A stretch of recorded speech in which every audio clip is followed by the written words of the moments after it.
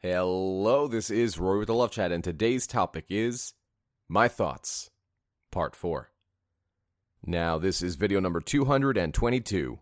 If you have a question you'd like for me to consider featuring on the Love Chat, please write it in a comment below. And if you enjoy my videos, I'd be so very grateful if you'd subscribe and hit like. If you'd like coaching on your reconciliation or dating situation, just visit my website, thelovechat.net/coaching, and all my coaching options are there. So, for those of you who have never seen one of the My Thoughts videos, this is the fourth.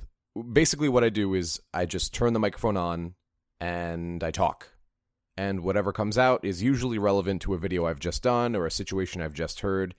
And it's not going to be very heavily edited. There's going to be a couple of mistakes, but the format's a bit more long format, and so I think that will be helpful to many people who like the longer videos.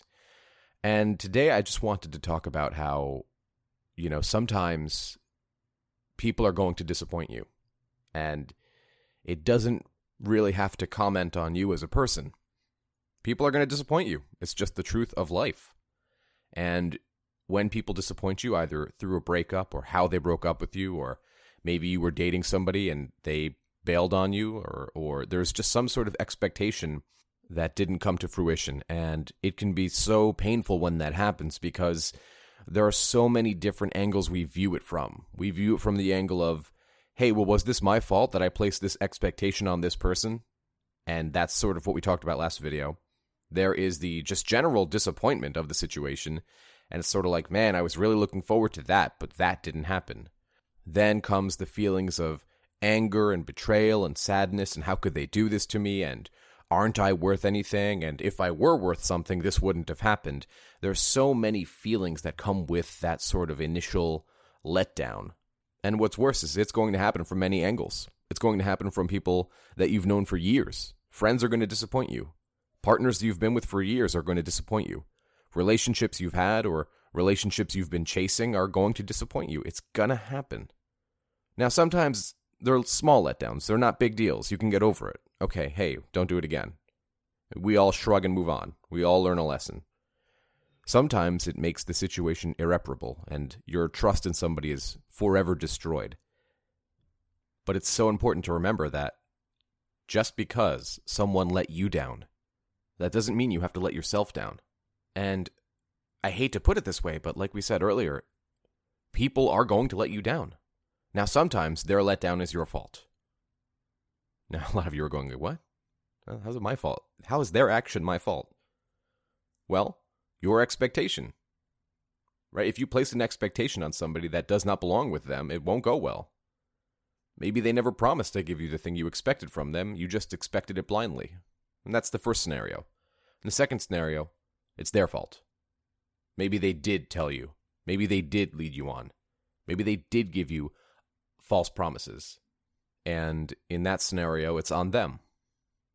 But what's so important is to react in such a way that makes us proud of who we are, and proud of what we stand for, and proud of what we can accomplish, and in such a way that makes the world and the status of relationships just a little less shitty than they are right now.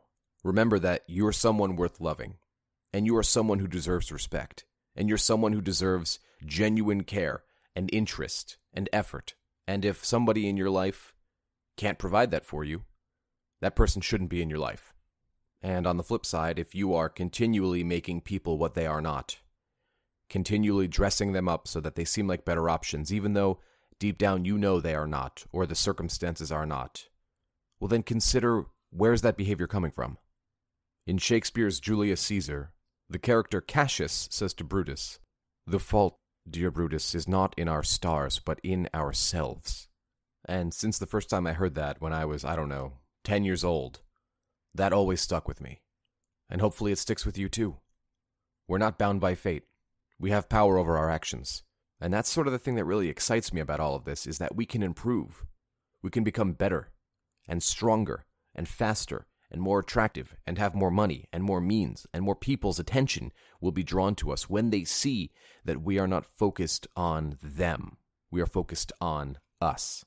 And really, it's unusual because it seems selfish. It seems like it shouldn't work that way. But it does. And it does because all of us, every human on Earth, we seek what we lack, whether we know we're doing it or not. So many of us seek the approval of others because we lack self-approval. And what a concept. I'm going to look for something in a place that I definitely will not find it. But so many of us keep making the same mistake over and over. And we place our trust in people before we honestly have trust placed in ourselves. It's such an interesting thing, and I see it every day of my life. So if this message gets to you on this lovely Monday morning, trust yourself. Trust your gut instinct. It's usually right. And if somebody hurts you or lets you down, and you refuse to understand that they're capable of that action, as Ice Cube would say, check yourself.